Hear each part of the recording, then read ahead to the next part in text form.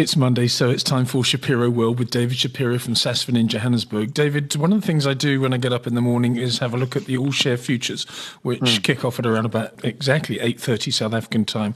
And I remember probably about 6 or 7 weeks ago thinking, wait a second, we're getting very close to a 52-week low on these things now, 44,400, 44,500, I think it was. And I'm looking at my screen now as we pre-record this interview a couple of hours to go, or rather an hour to go to the close of the JSE. And they're 48,000. They're 4,000 points above that level, which is close to 10%. Suddenly and quietly, we have recovered, and maybe there's some reason behind that. I don't know. Can you find any? You know what, Lindsay? It's not out of line with the rest of the market, the rest of the world. The U.S. markets have done the same. I think the low in U.S. markets was around about 24th of December, and from that date they're up about 13%. As you mentioned, in South Africa, it was December the 10th, and from that point we've clawed back what is close to 10%, 7-8%. A lot has to do with the, with global markets. So we've had a big turnaround in Naspers, things improving there, the Chinese-US trade relationships finding, some kind of support, and that turned Naspers around. And other international stocks have also stabilized or steadied with their markets. The worry in our market is, where to next? I think there are quite a few we've got to, let's put it this way. We've got to split our market into three different areas. You've got the commodity markets, you've got the local equities, and then you've got the international equities. And all three of those kind of act differently. And, on the commodity market side, they look attractive. Analysts have come out quite supportive of the diversified miners. And yet when you look below that, there's still concerns about where commodity prices will go with China. Iron ore remains the worry. Precious metals, I think generally analysts are nervous. So to commit yourself now, and let's try and read oil. Where do we read oil? So that's one area, that you have to decide upon. On the local side is a big concern, and I'm talking about, Lindsay, we came out with you saw the results that came out of Woolworths, out of Mr. Price, retail sales. That's a big worry because that exposes deep concerns about the health of the consumer. And then over and above that, we've got our own local problems, whether or not our tax collection's up, we've got a budget coming, we've got an election coming, and so on. And then you've got the internationals, and they seem to be doing a lot better. Naspers has picked up, Richemont's steady, Mondi has seemed to be okay, AB InBev and British American Tobacco, again, stabilizing.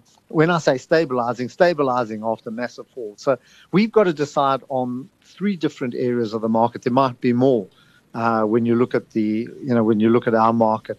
And to be fair, I can't make up my mind on any of them. I've got no strong views on any of them. It seems to me as though it's not a dead cat bounce, but it's almost as though there's it's just a relief rally. People were fatigued after a really, really bad December in the United States of America. And with the lack of fresh bad news, just like a bull market, a bear market needs to be fed. It's a hungry animal. And there was just no more bad news. There was no more Trump stupidity. I mean, there's stupidity every day, but you get desensitized to it. There was no more trade war stuff. There was no more interest rate talks. So everyone said, well, I've got all this money that I got out when I sold, and then let me just buy it again. That's the feeling I get. That's exactly the right feeling. What took us down last year, were worries about the Fed, were worries about Chinese talk, were all those concerns. And somehow we seem to, I wouldn't say address them, but the fear of those bringing the market down have kind of diminished, and that's brought some confidence in. Also, we've had some fairly good corporate results coming through. They're reasonable. They're not great. They're not, I don't think we're going to see what we saw last year, largely because that was really motivated by the big tax cuts. A lot of the gains that we saw were tax cuts. They're not going to repeat themselves, but still, there's a momentum in corporate earnings, and I think that's the answer. To be honest, I think we're hesitating now, looking for reasons to take a bit of profit. But if we get good corporate results coming through now, particularly from the techs, which will start to report this week and next, but we can get some good numbers there, Apple apart. I think that will give the market just another something to bite on or something to chew on, and give us maybe a little bit of leg up and build some momentum up. But I'm not holding my breath for a massive year this year. And I think if we can eke out a decent gain, 5%, 6%, 7%, I'm talking in dollar terms, I'm talking global markets, I'd be happy.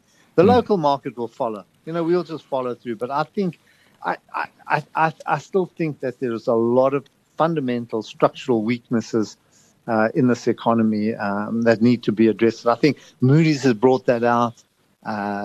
Even listening to Lesetja Kganyago, the central bank governor, he didn't address too much of it than that. But if you look at his growth numbers, he downgraded this year from 1.9 to 1.7. Last year, expecting 0.7%. Unemployment is still an issue here. The SOEs, Eskom bankrupt, SAA bankrupt. When I say bankrupt, I mean they're bankrupt. They need to go on life support to survive. And, that's those are the worries. So there's also a worry. There's also a worry in the high street. And when I say the high street, I mean in the consumption area of the South African economy, which, let's face it, is 2/3 of the South African economy. I spoke to somebody who's been trying to sell his house for 18 months in Johannesburg. And this is the only thing that is holding him back. He said that the Johannesburg area, and you know about this, and you'll tell me your story, but listen to mine first. The Johannesburg area is being drained by people either leaving the country or going to Cape Town. He's had one cheeky offer in 18 months. In 18 months. He's saying houses that were on the market for 8 million are going for 2.5 to 3.5 million. And stories like this. And I just suddenly thought, that's the most extraordinary destruction of wealth. And also when you see the retailers' results from last week, you say, well, this is stuff you do every day. You go and buy stuff. But a big capital depreciation like a house is very disturbing. No, I think you're spot on there. I think that is a worry. And people are scared to sell it, because if you sell one house in the neighborhood like that, the whole neighborhood goes down. And it's almost, it's a big concern. I'm a runner, and I run slowly nowadays, so I can actually reflect on what's happening around me and take it in. And I'm absolutely staggered, because I run through this Joburg northern suburbs, the wealthy suburbs. And there are a number of houses that are on for sale. You just see the for sale signs there, and they've been there for a long time. So when you said your friend, if it's in the 8 million rand category, I think that's the most dangerous. That and upwards. Yes. I would say I think that's dangerous. You're not going to get those numbers. I think a lot of the wealth that was created through BEE, I think, has dried up. And those people, in that area, who were getting money every month or every year and making big money and buying big cars and buying the sports cars, I think that area of the market has also dried up. So your best possibility is in the 1.5 to 2.5 million range. Those houses are probably changing hands and that. But I think anything above that, just don't hold out for don't hold out optimism that you're going to get the kind of price that you would have got a few years ago. On the positive side, David, what I hear is that the household balance sheet in South Africa, it's not robust, but it's better than it was. So people have got money, but they're not confident enough to go out and spend it yet, with elections coming up, etc. The same thing with corporates. I keep on hearing how much money corporates have got in order to splash out once times get better and once there's some sort of policy affirmation from the powers that be up above. So maybe if things suddenly go well and there's an orderly election process and everyone's happy and there's a few policies put in place that people like, everyone says, right, I'm going to start spending now. Maybe I'll go out there and buy a car or buy a house or put a cheeky bid in for a house, and corporates may go on the acquisition trail again. Any chance of that on the optimistic front? I think that is the optimistic view. I'm not sure that there's a good chance of that happening. I think that, I judge it from the money that we see here. And we recycle money. The people that come to us are not clients who've suddenly got a couple of million bonus or something like that, or even a bonus.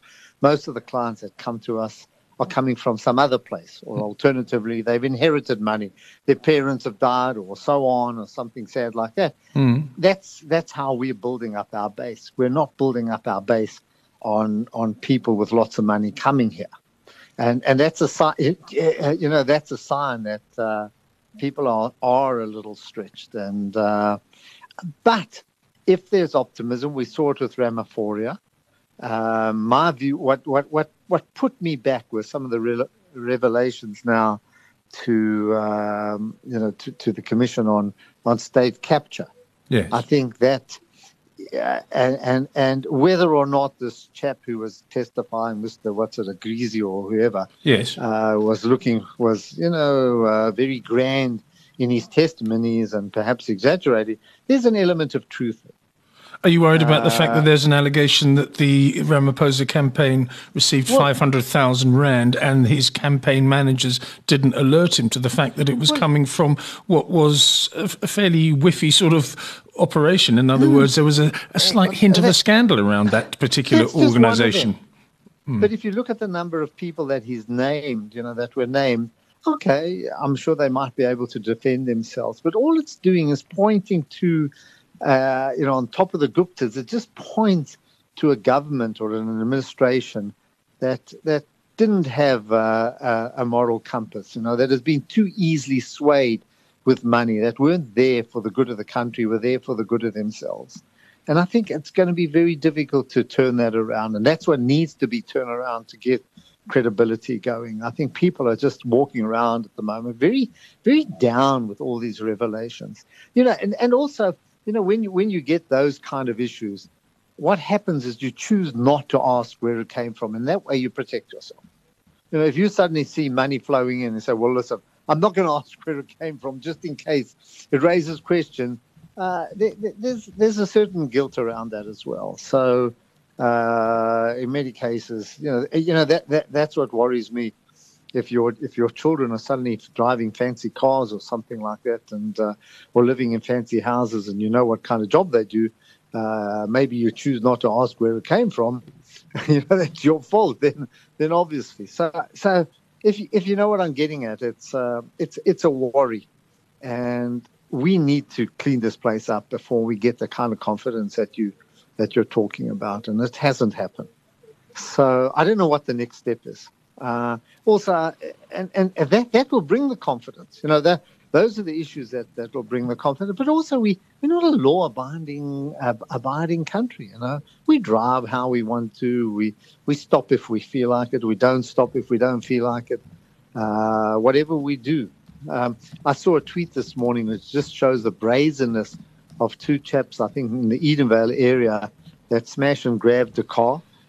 And didn't even bother running away because no one's going to stop to accuse them or call the police or anybody. They just stood where they are and waited for the next car. And that's the ridiculous. Kind of brazenness of the crime. You know what I mean? You leave your window open, they grab, and that they don't even run away because the traffic keeps flowing and no one wants to get involved. No one wants to stop them. So instead of reporting them or addressing them, what do? You roll up your window and say, thank God it wasn't me. Stupid people for leaving their window open or for leaving a bag on the front seat. That's where we are.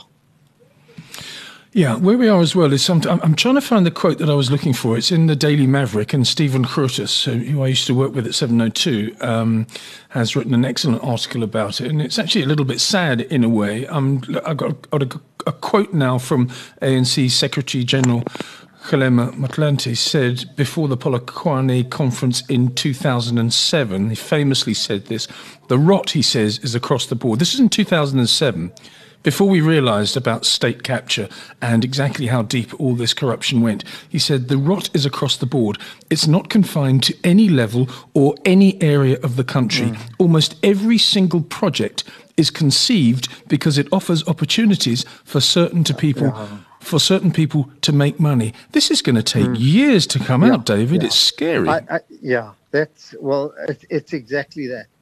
And what happens is if you're in a position of authority in the government and you know that you have got the authority to issue a contract or award a contract, of course, to somebody who's going to benefit because they've got a company, the first question you ask, well, what's in it for me?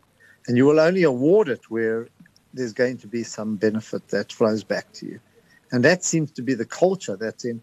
You know that even the cops during the December period, none of the cops wanted to go on leave because for them it was payday. They could stop you driving out of Melrose Arch or Sandton City, etc. And even if you hadn't had a drink, they could threaten, well, we're going to test you. And if you were in a fancy car and looked like had money, they would take you on a ride. They would take you on a ride where just to extract something from you, threatening you with 2 days or 2 nights in. So what are you saying? They're going to try and take you to an ATM machine or ask you for a bribe? Something like that. They were just brazen about it. They didn't even defend themselves. As they stopped you, they would say they would give you the price. And I mean, as sad as it is, it never happened to me, and I would certainly not even try and drink and drive and, would test them. But what would you do, David? I'm not asking for your moral compass here. What would you do if they said, listen, we can fabricate these charges against you. You're an upstanding pillar of the financial services and Jewish community. Right. Would you give them R1,000? Well, absolutely. Because of trying to get out of it. To try and make a moral stand. So suddenly they put you in a jail cell and that before anybody even comes to see you, it's a day or a few hours gone. Yeah. That's the system. You've got to find somebody who's honest enough to actually say, you can't do that. So you've got no rights. It was as blazing as that over the Christmas period. And I know people here who've been there, who went through that and who were too scared. They might have had a beer kind of in the morning or something like that, and they were dead scared in case it did show up or the instruments were rigged. Yeah. So you get into that fear factor where you say, oh, my God, it's much easier to give you something, a few $100 than to go through this process. It's much easier than trying to take a moral stand. Yes. Just let me go home, Yeah, quite right. Okay, let's move on to, are you doing anything in the market at the moment before we get on to the important point of football? Anything you've done since we last spoke? Look, globally, yes, we're picking up some stocks, and even locally as well. What's interesting, and I haven't made up my mind yet, Lindsay, some of the property stocks, big property stocks, Growth Point, Redefine now, are the yields are starting to exceed the long bond rate, which we haven't seen for a long time. Okay. And that's an interesting development. The areas of the market from a yield point of view that are looking attractive. It's early days because, of course, you're not sure that they're going to maintain their distributions. There's no sense that they're not. But I think you're going into areas now where some kind of value will start emerging in terms of not growth, but in terms of yield and returns. But, okay, so some bargain hunting, some bottom picking. They're not going to spike back up again. But on the other hand, if the yield is better than the long bond rate, then it's a no-brainer for a while. Capital appreciation could be something different, but on the other hand, have a look at it. Football now, Arsenal beat Chelsea 2-0. Liverpool scraped in against Crystal Palace yesterday 4-3. There was another 4-3 game. I think it was Wolves against Leicester, but it seems to be settling down now to Liverpool, Manchester City. Spurs have fallen out of it. They were lucky to beat Fulham yesterday. And then Manchester United just sort of coming back. I'm still not convinced about them, but they've bounced back nicely after the Mourinho disaster. Well, let's see what happens Friday night. It's Arsenal, Man United. Cup game.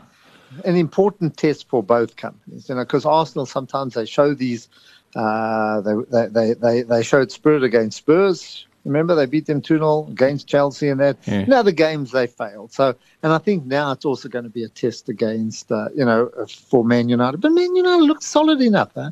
They're okay. You know what I mean? There seems to be a different spirit there. But the one that just seems to fade away is Chelsea. Hey? They're and rubbish. I think also Liverpool looking a bit stretched. I don't think they've got the squad that the Man City has. And I was just watching Man City and that. I mean, when you see the number of players that they have, they bring on Silva, in the 80th minute, to give him a run. I said, oh my God, yeah. Those are the kind of reserves they've got. Bernardo, all of these kind of chaps, wonderful squad. I have. David, thank you very much for your time, as always. Okay. That was David Shapiro. That was Shapiro World. David is from Sasfin in Johannesburg, and the show will be back same time next week.